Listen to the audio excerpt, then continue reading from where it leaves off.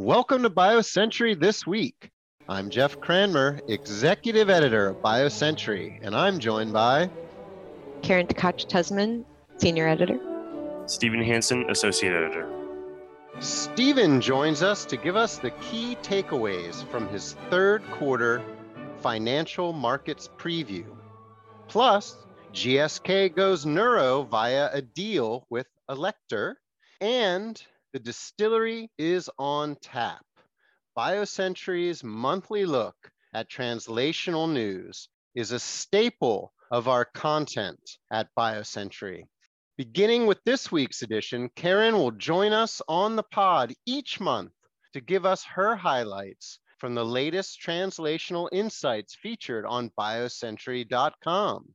Up first, our third quarter financial markets preview. Stephen has just wrapped weeks of phone calls with biopharma, buy-siders, and bankers to get their take on the state of play in the biotech market. Stephen, in your analysis, you found that biotech has finally pressed pause after a whirlwind year and a half of upsized IPOs, robust follow-ons, and company creation gone wild. The majority of pre-profit public companies, you wrote, have at least 2 years worth of cash on their balance sheets, suggesting the pressure to raise money is low. What do company executives who have recently raised money or are looking to fundraise need to know? Thanks, Jeff. Basically, the market peaked, as you said. It was a crazy ride through last year. Obviously, the pandemic sort of fueling a lot of this excitement and enthusiasm for biotech. And it had a remarkable ride up, I think, from the nadir of the market in March 2020 to its peak in February. I think the XBI was up 141%, and the BioCentury 100 index was close to 90%. So a very strong run over that 11-month period. And so not surprisingly, things have cooled off finally from then. It's been a largely sideways move since the beginning of February. And in conjunction with that, financing, sort of the pace of financings has really started to dry up. Not as much on IPOs, though. Those have really continued. We're seeing new companies still coming to the market and getting those deals done. But a lot of that has to do with kind of the function of how IPOs work these days, because you've got such strong insider participation. Pretty much every deal is fully covered, fully paid for by insiders. They can get the deals done. It's just they work in the aftermarket, then it depends on what that demand is going to be. So it's not really surprising to see that IPOs have continued, but where we've really seen a big difference has been in follow-ons. I think there were 125 follow-ons in the first quarter, and I think the final tally for the second quarter was around 38 or 39.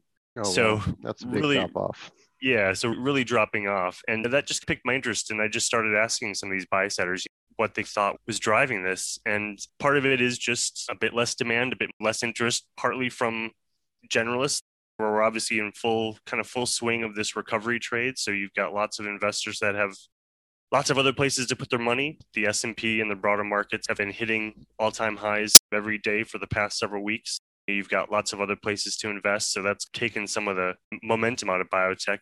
The other thing that I thought was quite interesting is, as you mentioned, we did this sort of cash runway analysis where we looked at all the pre-profit biotech, so companies that aren't bringing in revenues and turning a profit. And we've done this several times over the years. And it was the first time that we've seen more than half of the companies have 2 years or more of cash, which is what investors have been thinking is what companies need. Yeah, one quote that jumped out at me as I was reading your piece, Stephen, was what RBC Capital's Phil Capon told you. And he said that one of the things that came out of the pandemic was a focus on overfunding to be able to handle unexpected periods of volatility. And he noted that crossover rounds are getting much bigger, IPO sizes are getting much bigger, and that's really to help companies weather the storm.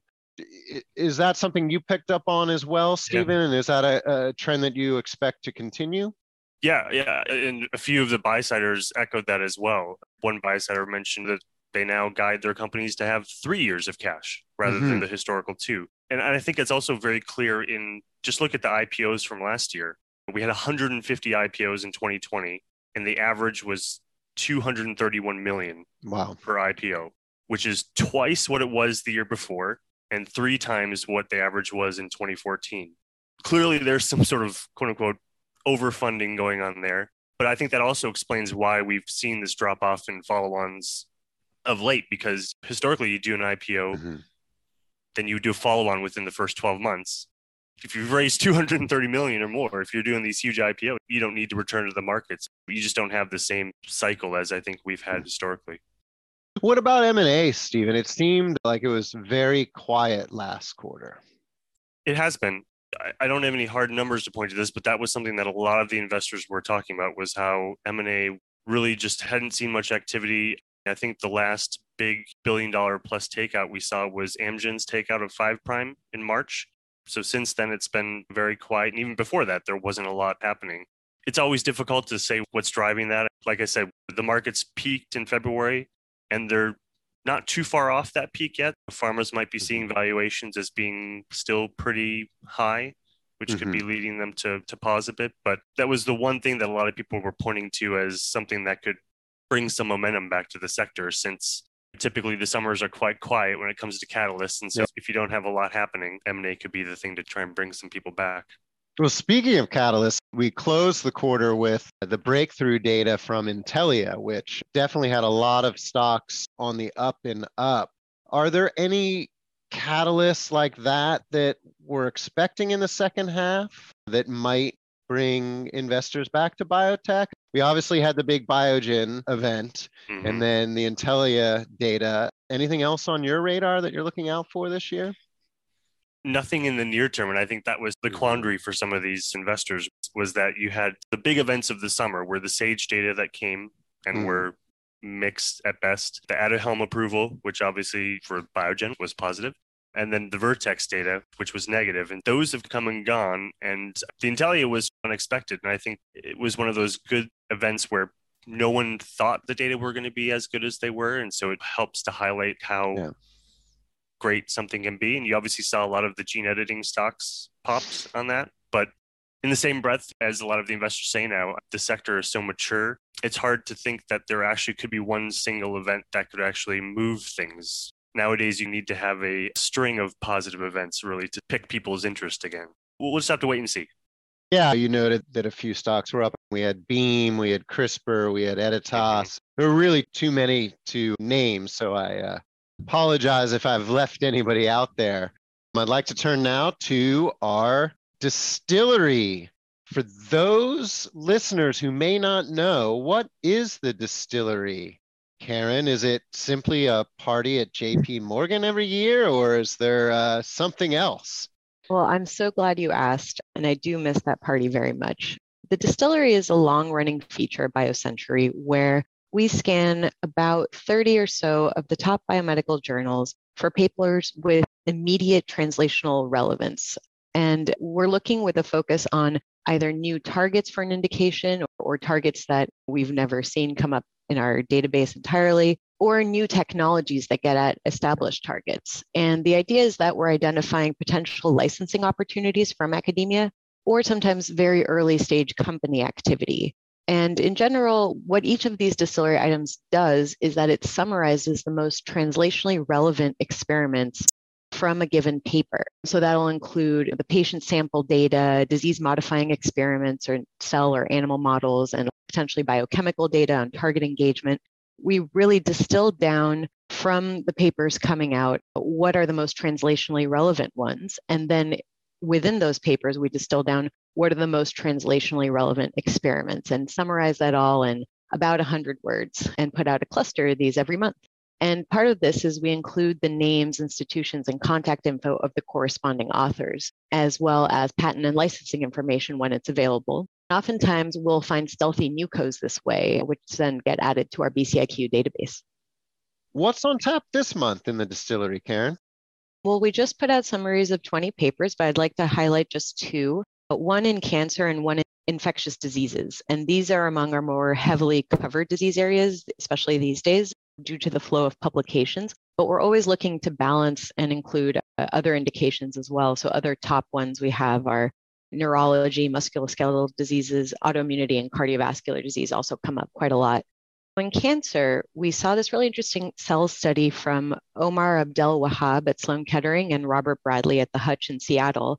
And they were showing that inhibiting the RNA splicing factor RBM39, or if you inhibited protein arginine methyltransferases, which modify RNA splicing factors, that if you did this, you could promote the expression of immunogenic tumor neoantigens via alternative splicing and get immune responses to tumors as a result. And the Hutch filed a patent application on this technology. Karen, don't I remember you writing something about alternative splicing? Yes. So in 2018, I wrote this story about how people were looking beyond just point mutations to find new types of neoantigens.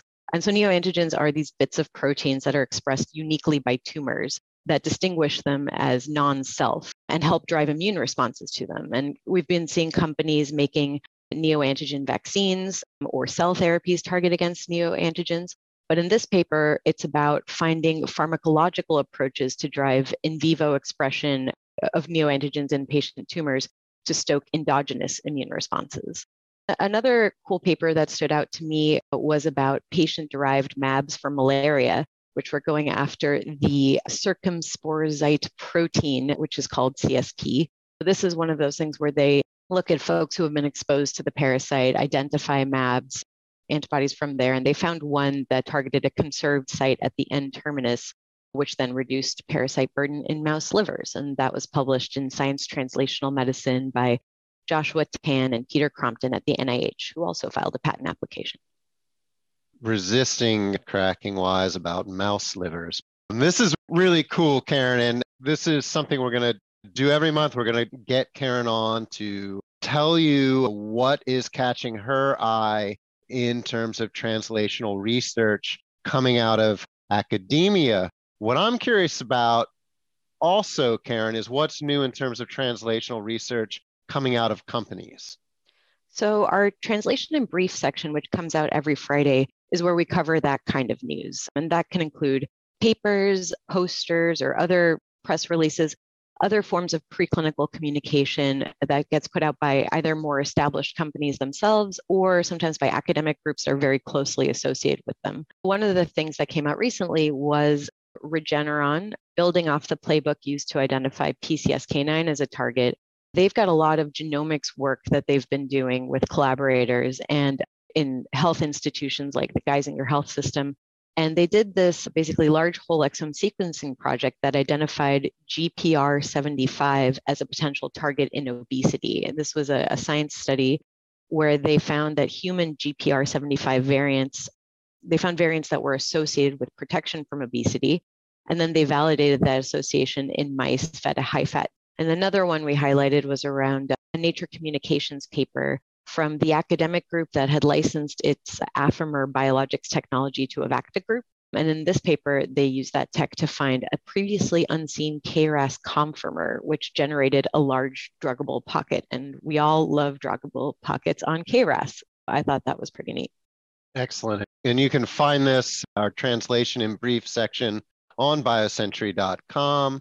And for those who are fans of our archives, you can dig back and read some of the golden oldies in terms of translation. Let's turn now to our deal in focus. GSK's partnership announced last week with South San Francisco company Alector will give the pharma rights to 2 programs targeting SORT1 for neurodegenerative disorders. And it gives the biotech refreshed balance sheet as it prepares to advance clinical studies of the molecules, as well as bring 3 new programs into human trials next year. Stephen, tell us a bit about this biotech. I wasn't terribly familiar with them until last week, but I know you've done a little digging on them in the past. Yeah, so they're taking a different approach to maybe the more traditional neurodegeneration approaches that we've seen. They're going after neuroinflammation. A lot of it is, I believe, Karen, you can correct me if I'm wrong here, but I believe genetically defined targets that are going after orphan populations, looking to use specific mutations to identify a subset in these populations and really be quite targeted about it. Cool. And the target, Karen, is this one to watch? Well, like Stephen was saying, Elector really bases their approach on using evidence from human genetic data to identify targets. And actually, one thing that I thought was pretty interesting is I happened to be having a conversation with GSK's head of digital R&D. That's not the official title, but who runs a big effort they're doing over there to build what's essentially a huge model of genetic interactions and genetic drivers of disease using natural language processing from data out there in the world, as well as a lot of functional genomics data that they generate themselves and data from their trials. One of the things that they told me was a big focus is on identifying new targets for their own programs, but they also use it to validate deals and put a microscope on things they're going after. And the people I talked to there said that using that model, they were able to get extra confidence on the genetic role of sortilin here in these diseases. Yeah, I'm just going to be curious to see whether this is a signal from GSK, because if you look at their pipeline, there's no indication that neuro was an area that they were going to be going into. They didn't even have anything in the clinic in their sort of opportunity-driven part of their pipeline. So I'll just be curious to see if this is a prescient of them moving in and doing more deals in this area or bringing more stuff through in their own pipeline, or if it's more of a one-off. I'd be curious to see, but it was $700 million up front. It's a lot of money to outlay. Yeah, and I'm also curious to see the data that likely drove this decision. That is coming out at the end of the month, July 29th. Now, this deal does come as activist shareholder Elliott Advisors is pressing GSK to take steps to improve its performance. It also comes as GSK is in the process of separating its pharmaceuticals and consumer health units. Stephen, I know you've had your eye on Elliott Advisors way back since they did a little tango with Actelion back in the day. From what you know about Elliott and what GSK's been up to lately, is this deal likely to satisfy Elliott, or will they have to do a whole lot more? Well, you mentioned that Actelion one. They got me a 24-hour trip to Basel and a stay in a very small hotel room. But this is a little closer to home here. Elliott are looking to have a renewed overlook of who's going to be in charge of managing these two companies going forward, the consumer health and the GSK pharmaceuticals businesses. They're looking to improve the near-term performance, so they're looking at buybacks. They're looking at lots of other things. I don't think deals, this one as well as like the iTeos deal that GSK did a couple weeks ago for an anti-TIGIT program, those sorts of deals aren't going to placate someone who is looking for a near-term boost or return. These are deals that are going to help GSK in 2025, 2026, not deals that will help them in the next couple of years. Short of something more transformational or immediately accretive like that, hard to see how this is going to change Elliott's stance. All right. Well, I'm sure we're going to be hearing quite a bit more out of Elliott in the days and weeks ahead.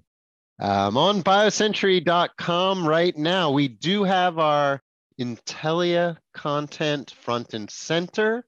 In case you missed it, we also published a story based on our conversation with Alnylam CEO. Alnylam shed about $1 billion in market cap on last Monday after the Intellia data came out. But what we heard from Alnylam was that they've been prepared for this moment and they've been building a pipeline strategy to counter the prospect it will end up playing second fiddle to newer technology. So that's one that's well worth reading. We also had a trio of emerging company profiles, all from new Chinese companies. It was a good week to be Bing. OnCusp, Bing Yuan's new company, launched to provide a bridge from innovation to out-licensing to multinationals. Bing Yuan is a former deal maker from Merck & Co. and CStone.